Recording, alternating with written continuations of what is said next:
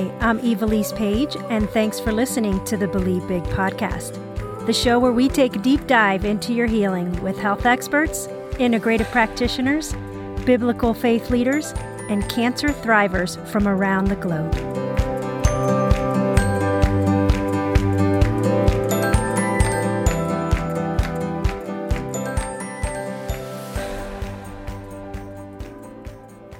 Welcome to today's episode on the Believe Big podcast. My name is Evilise Page, and it's an honor to spend this time with you.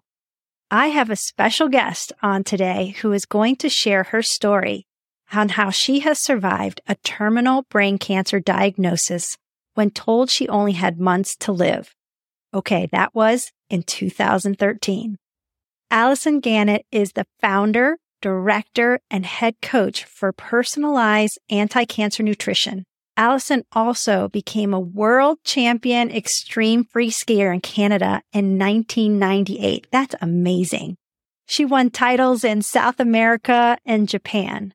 She and her husband, Jason, currently live and grow and raise almost all of their anti-cancer foods at their Holy Terror farm in Colorado.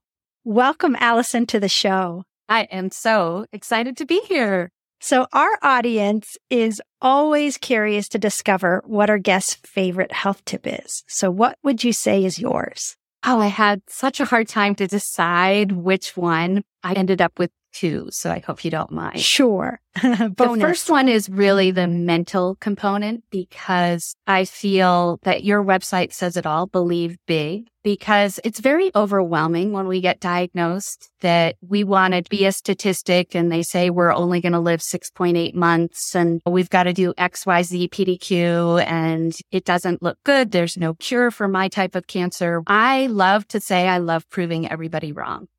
And I want to say to everyone out there that we are not statistics and we can take charge of our health, and knowledge is power. You don't have to just sit there and wait for your next scan. There's so much we can do every day to take charge of our life. And I have to say, I'm happier and healthier now than I was when I started 13 years ago and was told that I wasn't going to make it. That's incredible. So yes, definitely the mental tools for believing that, what is being told to you isn't necessarily going to be your case, really believing big. I love that. Okay. So what is your second tip? My second tip, it's really exciting to get out there and do research into the root causes of why we got sick. But it tends to be really overwhelming. You might read one day that coffee is good for you, and then one day coffee's bad for you. One day red meat, great. The next is it causes cancer.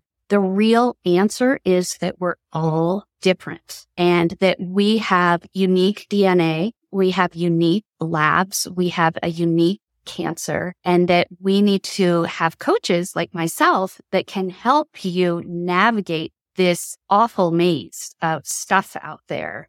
And once you look at your genetics, for example, I can process red meat, but my husband would be the worst person to eat red meat. And of course, I was a vegetarian, eating the wrong diet for me. He was a red meat eater, eating the wrong diet for him. Same goes for dairy, chocolate, all those different types of things. So get some help out there, because it is tough to navigate this whole process. And we want to test and not guess. We want to see if what we're doing is working, and we want to see that. And I love the science. It makes it exciting instead of sitting there and living in fear. I get so excited when my new labs come in, or I've got a scan coming up, because they're not good or bad. It's just information. And so we have to take in all that information and add it to our plan. And it changes. So let's get into it a little bit before we share about what you do as a coach. Can you share with our audience a little bit about how you found out you had brain cancer? Well, it was interesting. It happened slowly. And I think a lot of people can relate to this. Is you just thought, oh, I'm getting old, or I'm tired. Something's a little off, but it's not a big deal. there were two big things that happened for me. I was speaking to Microsoft on achieving your goals because I was this crazy skier jumping off cliffs for a living. And I forgot to get on the plane. Then when I got on the stage, I completely blanked out and gave the wrong presentation. Interestingly enough, I don't remember any of this because the brain tumor was so big, and we can post a picture of it. It literally had taken over almost, 2/3 of my brain power up there. My whole skull was filled with this tumor. And my husband knew something was off, but he thought maybe I was having an affair on him, or like I was just acting really strangely. And one day I was cooking bacon and it caught on fire, and the flames were like shooting up to the ceiling. And I was just sitting there thinking how pretty they were. At that point, my husband was like, no, something's wrong, and we're going to the ER. And we found out that night that I was dying from cancer. Wow. What did the doctors tell you? I actually don't remember that much being there. I do remember bits and pieces. I remember them being like, oh, no problem. You're young and you've got this. I was 48. I felt like I was in good shape. I felt like I was eating the right thing. I felt like I was growing and raising my own food, and I was exercising, and I was doing all these amazing things. So I really went through like the stages of grief, and the first one is denial. And so it was hard to let it sink in. And luckily they rushed me into surgery. I had this 10-hour surgery, which I miraculously survived, which was step number 1. And when I woke up, luckily they said, that was so traumatic. We don't want you to start chemo and radiation right now. You need 6 months to recover from this surgery. And luckily, during that time, I found Dr. Nisha Winters, and my whole life turned upside down for the best possible way. Wow. So we know that there are many pieces of the puzzle when healing from cancer, but what do you feel are the top 3 things that she shared with you or that you did that helped you to heal? I literally could list 100 things, because really I think of cancer as this really big 1,000-piece puzzle, and you're trying to put the puzzle together, literally. But what I've decided over the years of working with a lot of other clients, because I fell in love with this process so much about myself that I went to school to do this, and I came up with an acronym called SIT, which is stress, insulin, and toxins. And so I like everybody to just sit and let's talk about SIT, because there isn't a person out there that doesn't have 20 things that fall into stress and 20 things that fall under insulin or blood sugar, carb control. And then toxins, of course, is like a big bucket to dig into. Yeah. So many hidden things that people aren't aware of. What would you say are some of the things that fall into each of those categories? I would say for stress, and I'll just use myself because it's easy to remember. I would say the mental, emotional component. I always thought that since I wasn't like physically abused as a child, that I was just the adult child of an alcoholic, that the absence of a big trauma didn't seem like a big deal, but I think it is actually a huge deal for me to repair not feeling emotionally safe as a child. And really just the only emotion we were allowed to feel was joy. And if you felt sad, or if you felt angry, or if you felt bullied, you couldn't bring up any of those things. So I'm working through that actually a lot right now. I do somatic experience, tapping, and I also have a therapist, and I read a lot of books. I also do a ton of meditation. You see this a lot with brain cancer people, especially, is the overactive brain. And I think this for a lot of cancers is we either go numb or we're overdoing everything. We're the helper. We just help everybody else except for ourselves. And so I have been learning how to help myself before I help other people. Hormone imbalance was a huge stressor for me. Immune system disruption, huge stressor for me. Found out I had Lyme disease, parasite, gut imbalance, vitamin D3 deficiency. My sleep hygiene was horrible. I did all my work at night and never paid attention to the circadian rhythms of the planet. And now everything's different for me. My whole life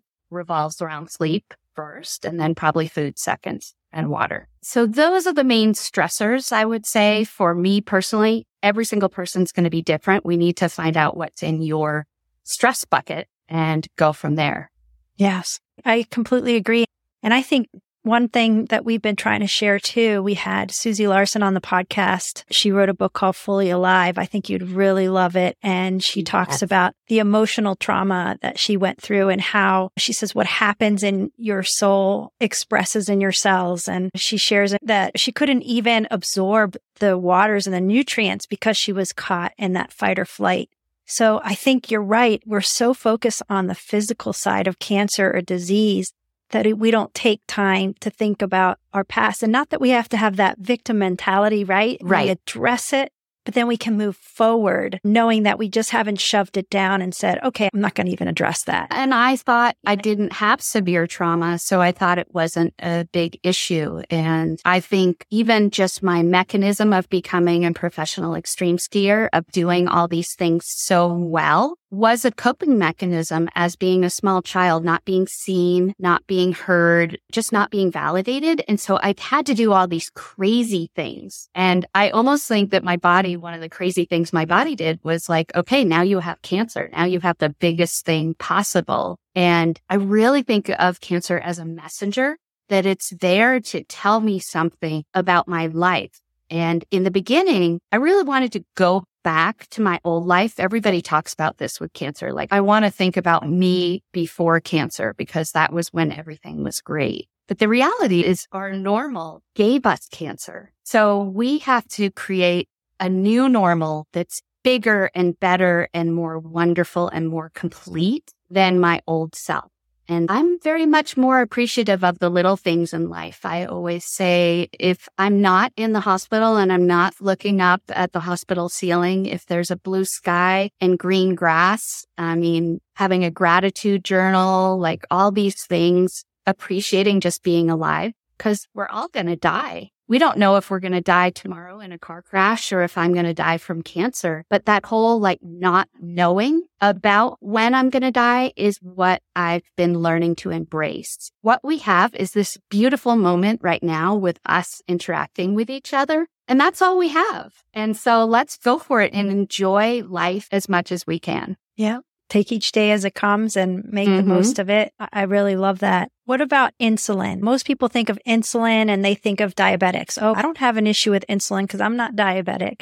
Well, what does that really mean? Well, I originally called it sugar, and everybody always says, like me, oh, I don't eat sugar. Well, do you eat wheat bread? Do you have pasta? Do you have broccoli? Do you eat beets or potatoes? Every single thing has a certain amount of blood sugar index effect on our body. What I didn't realize when I was eating all these amazing foods that I grew on my farm was that all the foods that I ate really caused my blood sugar to rise. And if you look at all the studies, they kind of vary on how much sugar affects cancer, but they all kind of agree that there is a glycolytic component of cancer. That means it could raise your IGF-1, or it could raise your hemoglobin A1C, or it could raise your fasting insulin, or it could raise your fasting glucose. There's so many blood glucose markers, and we need to look at all of those and see if insulin and blood sugar is a problem for you. Everybody tells me I don't eat sugar. Everybody tells me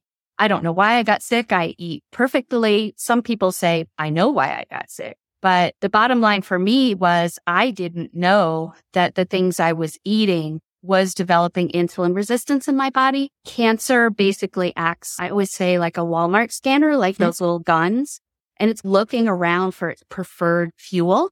And its preferred fuel is some kind of glucose or carbs that you've eaten. And really, how you eat that carb is as important as what carb you're eating. For example, I found out through testing that every time I ate broccoli, my blood sugar would go up. But if I ate broccoli with a half a cup of, let's say, my homemade salad dressing, or if I deep fried my broccoli, or if I served it with a quarter stick of butter, then that would mitigate the insulin effect of the broccoli. So how you eat is as important as what carbs you eat. And so I've had to change basically everything. What I was taught in school in the 80s about nutrition was wrong. It said eat 5 servings of grains. I was doing exactly that. My blood sugar was going through the roof. I was eating lots of legumes. My blood sugar was going through the roof. We call it the keto diet, but I like to also call it therapeutic carb reduction, because what we're doing is we're really paying attention to what kind of carbs go into our body and the quality of those vegetables. Of course, they should be organic and chemical free, but also a really wide variety of vegetables. I try to get, if possible, 20 vegetables a day into my diet, and also 9 cups of vegetables into my diet in a day. So when I was a vegetarian, I didn't eat vegetables hardly at all. Now that I'm on Allison's anti-cancer therapeutic carb reduction diet, I eat tons of vegetables, very small amounts of very high quality protein, and then really high quality fats. I find that I need to eat the equivalent of about 3 sticks of butter a day. Now, of course, we don't know if you can metabolize dairy or not, or if saturated fat is good for you or not. These are all things that we're going to find out when we dive into your DNA and your labs. I love that. Yeah, a lot of people eat low carb, but they forget about the fat. Yeah. And it's so important. Even growing up, fat was the bad word, and no carbs and all these things. Again, I want to stress, if there are patients listening, like we've mentioned before, what Allison's saying is absolutely correct. You have to be tested to find out what your sensitivities are, what your body chemistry is, so that you can be on the right diet best for you. Great example for me was, I thought, okay, I have cancer. I'm going to have this green smoothie juice. And this green smoothie that I thought had all these good things in it made my sugar level skyrocket, because I'm super sensitive to sugar. So I had to eliminate all the fruits in there. I could only have blueberries. And then I added the spinach and added some protein to it. But it's amazing how everybody's body's different. So just because you hear it from another patient or a friend that this worked for them really is individualized. And you really need to seek someone like Allison that can really work with you to really dive in to say, okay, what is going to be most therapeutic for you? And let's touch real quickly on the last one, because I want to hear more about your story, and toxins. Most people think toxins and they think about glyphosate or things like that. So what is encompassing of that? Where I start first for every single person is I take the zip code or where they live, because most of my clients are international. And I look up Superfund cleanup sites. I look up water toxicity reports for their area. And everybody thinks that, you know, their area is clean, or they know that it's dirty, but they really don't know what the toxins are. So I want to find out what is in their water. And then I want to find out what is the right water filter to work for them. For example, a lot of people will have a really good reverse osmosis water filter for their tap water, but then I might find out that their water is radioactive and that they're showering in it every day. So we really need to find out what the chemicals are, and then we got to come up with a strategy of how to get them out. Then we dig into air and look at the air pollution for their area. We see a ton of rise of lung cancer, and that is because of air pollution. And air pollution could be traffic on the street. It could be oil and gas drilling, or it could be radon, or it could be wildfire smoke. It could be hundreds of different things. So we really want to dig into that. We want to look into food toxins. What are you eating? What are you drinking? What are you doing for home cleaning products? What are you doing for your dentistry? How about biotoxins like mold and Lyme disease, C. diff, bacterial infections, viral infections, parasites, SIBO, constipation, colitis, diverticulitis, going down the list? It's process of elimination. Yeah. What I have realized over the years is we want to just cross all these things off the list and say, okay, this one is not a player. Yep. Because I had a reoccurrence in 2018 and another one in 2020. How can this be happening to me? But the reality was I missed radon in the beginning, and I also faked meditation. I knew I should do it, but I was like, I'm doing enough. This is fine. And then that recurrence, like I said, cancer's a messenger. It slapped me upside the head and said, Allison, you're not doing enough. You need to do more. Every time I've had one of those recurrences, it's been like this horrible thing that's turned into another gift. This last journey, I discovered that I had Lyme disease. So that was another big one in 2020. And also I had faked dealing with my trauma as a child. So I thought, oh, it's not that bad. And so I was like, look, I have nothing to lose. I might as well dig in to my trauma and see if anything's there. I feel like we all have grown up with good things that happen to us and bad things that happen to us. And it's not like we have to remember all of them, but we have to integrate them into ourselves. I'm reading right now, The Body Keeps the Score. Holy moly. The body really does keep the score. And there's a reason I got cancer. And it's not just because I was eating high carbs and getting lots of all the things I listed. It's more than that. It's interesting because people will say, I can't believe this person got cancer. Even myself. I can't believe that you got cancer, Evilise, because you and Jimmy eat organic, you exercise. So I have the NTFHR gene. And so it makes it really hard for me to process things out. And I've shared this before, but in the past, I went on a mission trip and I had to get 9 immunizations and they gave them to me within a 2-month period, all 9 of them. And a year later, I'm stage 4 cancer. So I know that was the trigger. I don't want people to be concerned to think, oh, I have a family history of this. I'd love for you to chime in on the fact that we can switch on and off those things based on what we do. I actually switched it on, not knowing. Yeah. So speak to that for us. A lot of people are focused on cancer as a genetic disease, and that has been disproven. We could do a whole show on that. We're not going to. But less than 4% of cancers are genetic. And even if they are, let's take the BRCA gene, for example. The BRCA gene is very sensitive to insulin and toxins. So the BRCA gene can actually be protective for people with cancer if you take care, if you know that you have that gene, and then you take care of it. How do you take care of your genes? Diet and lifestyle are the 2 biggest ways that you can either turn on a gene or you can turn off a gene. A perfect example for me is that I have the ApoE4 gene. And if anybody knows about that gene, it's often linked to a very high percentage of Alzheimer's. What people don't know is the ApoE4 also is a very poor detoxer of chemicals. So even though I live in rural Colorado, when you test my body, it looks like I live in Hong Kong because the ApoE4 gene and I have about, maybe 11 other genes that hold on to toxins like a sponge. And this is why 2 relatives that could live at Love Canal in New York, one might get cancer from the toxins in the soil and the other one may not because of the genetic predisposition we have.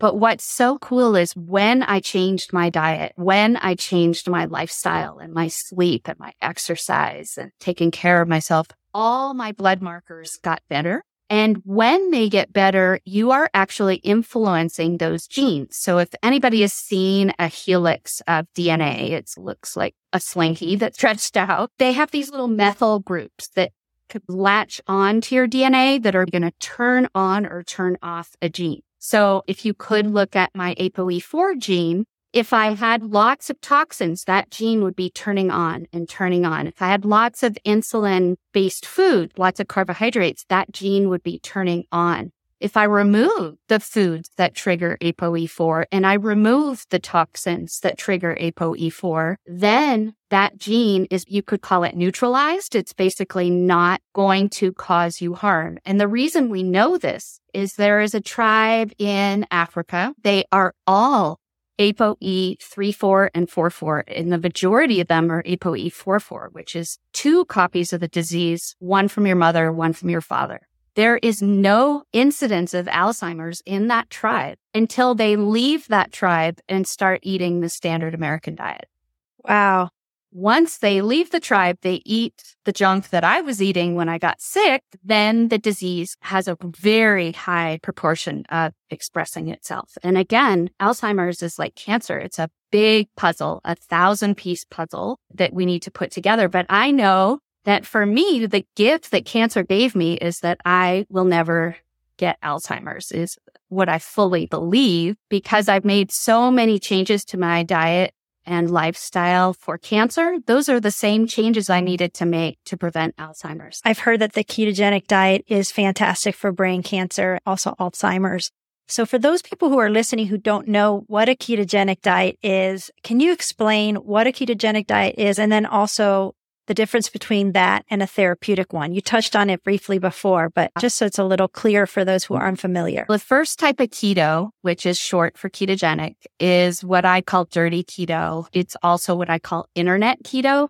Basically, if you go on the website and you Google around, all these people are eating like sausage and cream cheese. The quality of the foods is not good. It's very high fat and very low carb. That is what a ketogenic diet is. But what is the quality of those carbs? What is the quality of the fats?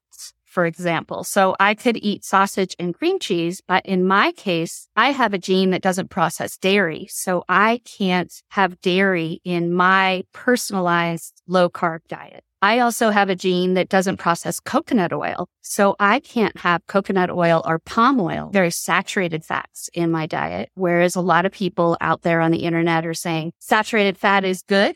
In general, yeah, it's way better than vegetable oil. We want to stay way far away from vegetable oils, seed oils, those kinds of things, overprocessed, high omega-6s. But we also need to look at your genetics and say, what kind of fats can you metabolize? Okay, back to keto. So we've got internet dirty keto. Then we've got the high quality keto where you're eating lots of vegetables. Generally, we avoid carbohydrates like bread, rice, and pasta. We're also avoiding most fruits. A lot of people think like fruits are this big antioxidant. The truth is, if you want lots of antioxidants, you'll get the same antioxidant power from like yellow Swiss chard as you would from like a high carb thing like an orange carrot. So we say mostly we're going to eat above ground vegetables. That's the easiest way I describe it to everybody. I've also written a cookbook. I've also have like my yes foods list, my no foods list, where to buy healthy foods list. Those foods have to be chemical free. They have to be grown as close to you as possible. So we're not losing all that nutrition while they're driving in a truck for 3 weeks. And we also really need to focus on the quality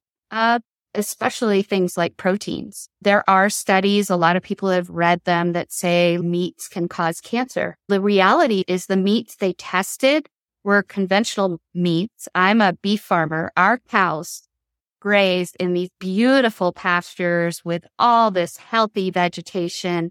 They're rotationally grazed. They're happy. They're healthy. They have clean water, clean air. Cows that you buy at, I'm going to pick on my mom, the market.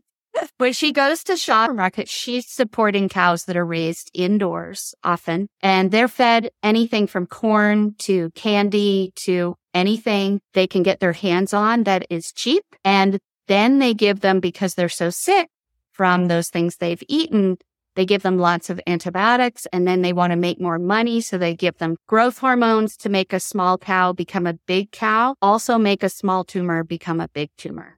So we really want to have quality proteins. We also want to look at the DNA and see which proteins you can eat and should not eat, because that gets more complicated as well. So we've kind of got now a clean, healthy version of keto, focusing on quality and quantity. Quantity, for therapeutic keto, we generally put people at 85% fat, 5% carb, and 10% protein. Now, I don't know your metabolism or anybody's metabolism, so we generally strive to test for ketones. So if you have a low-grade cancer, you might want to have your blood ketone test say something from 1 to 3, and we call that nutritional ketosis.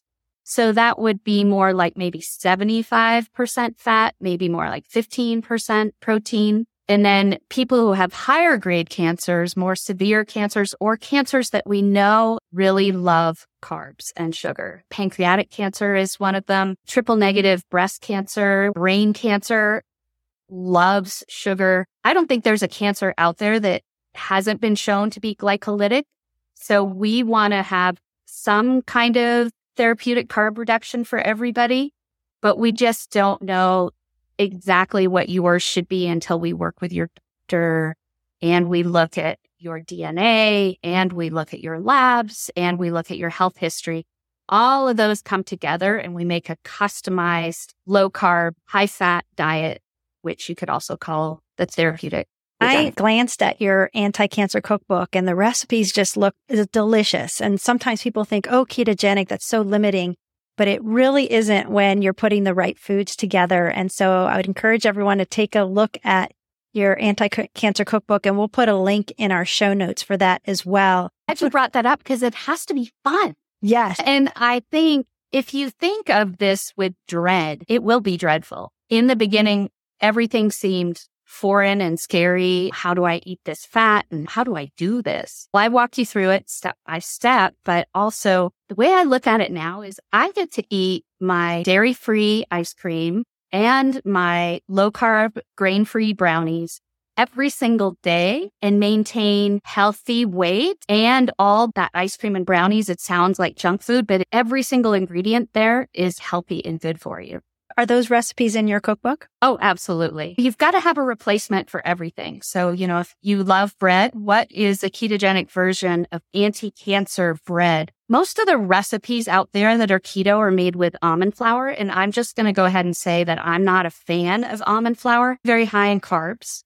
So people think they're doing the right thing, but nuts vary in their amount of carbs. And the other thing we found with almonds and certain nuts is they can be heavily sprayed with glyphosate and atrazine. And those are two known carcinogens. Even organic raw ones? They did a test, and I'll have to pull up the PubMed, or it was NCB. I can't remember who did the test, but they tested all the packaged organic foods in Whole Foods, and they found traces of glyphosate in all of them. Wow. And everybody's, oh, Allison, this is such a pain. How am I going to make my brownies? How am I going to make my granola? How am I going to make my bread? One of my biggest tips when you get diagnosed is I felt terrible and I didn't have time to cook or even to think about cooking. Hire a local teenager on Facebook or a friend of a friend. Have them make your 5 can't live without foods. For me, that was brownies, ice cream, salad dressing, herb puree, my dairy-free cream. I had to have those in the refrigerator. If you have a bad day or you're feeling sorry for yourself, I need a way to feel like I'm cheating, but I'm not really cheating. If I'm craving coffee cake, I created my keto coffee cake so that I could have that experience of eating this delicious coffee cake on Christmas that we do in our family every year. So I help my clients recreate those family recipes that you can't live without, because that's the only way you're going to succeed. Allison, you are a wealth of knowledge. We're going to have you back on again and share more. So grateful for your time and being with us today. And is there anything that I didn't ask you that you would want to share real quick before we close the episode? I would just say bring joy to your life, because I spend a lot of time and energy loving my cancer to death. I used to say fighting my cancer. I'm not fighting my cancer anymore. I'm working with myself and loving all these things that went wrong and that went right. I spend about half of my day on self-care, things like detoxification with a sauna and cooking the right foods and exercising and being outside. But I also want to spend half of my day having fun. And a lot of people forget that as soon as you get diagnosed, you can apply for disability. And if you do qualify for disability, then you can get a chunk of money, and then you can use that money to hire. For me, I don't like cleaning my house, so I hired someone to help clean my house, and I hired someone to help cook for me. So get rid of the things that you don't like to do and try to focus on how am I going to live my life with love and passion. And it's really brought me close to my family and my friends in a beautiful way. And asking for help is hard, but it's like breathing. All my life, I've been breathing out. I've been breathing out and helping other people. I need to learn to breathe in, which is helping myself, and then breathe out and help other people. It has to go both ways. Yes, 100%. And I would always say to my family, even for myself, is that's why the meditation for me and prayer is so important, is I have to fill my cup with him first so then I can pour out, because I can't be in a state of emptiness and feel like I can still serve. So it's so important that you're filling yourself so that then you can give back. So thank you so much for joining us, and we'll look forward to seeing you soon. So great to be with you, and thank you for believing big and inspiring everybody out there. It really means a lot to me and to everybody else.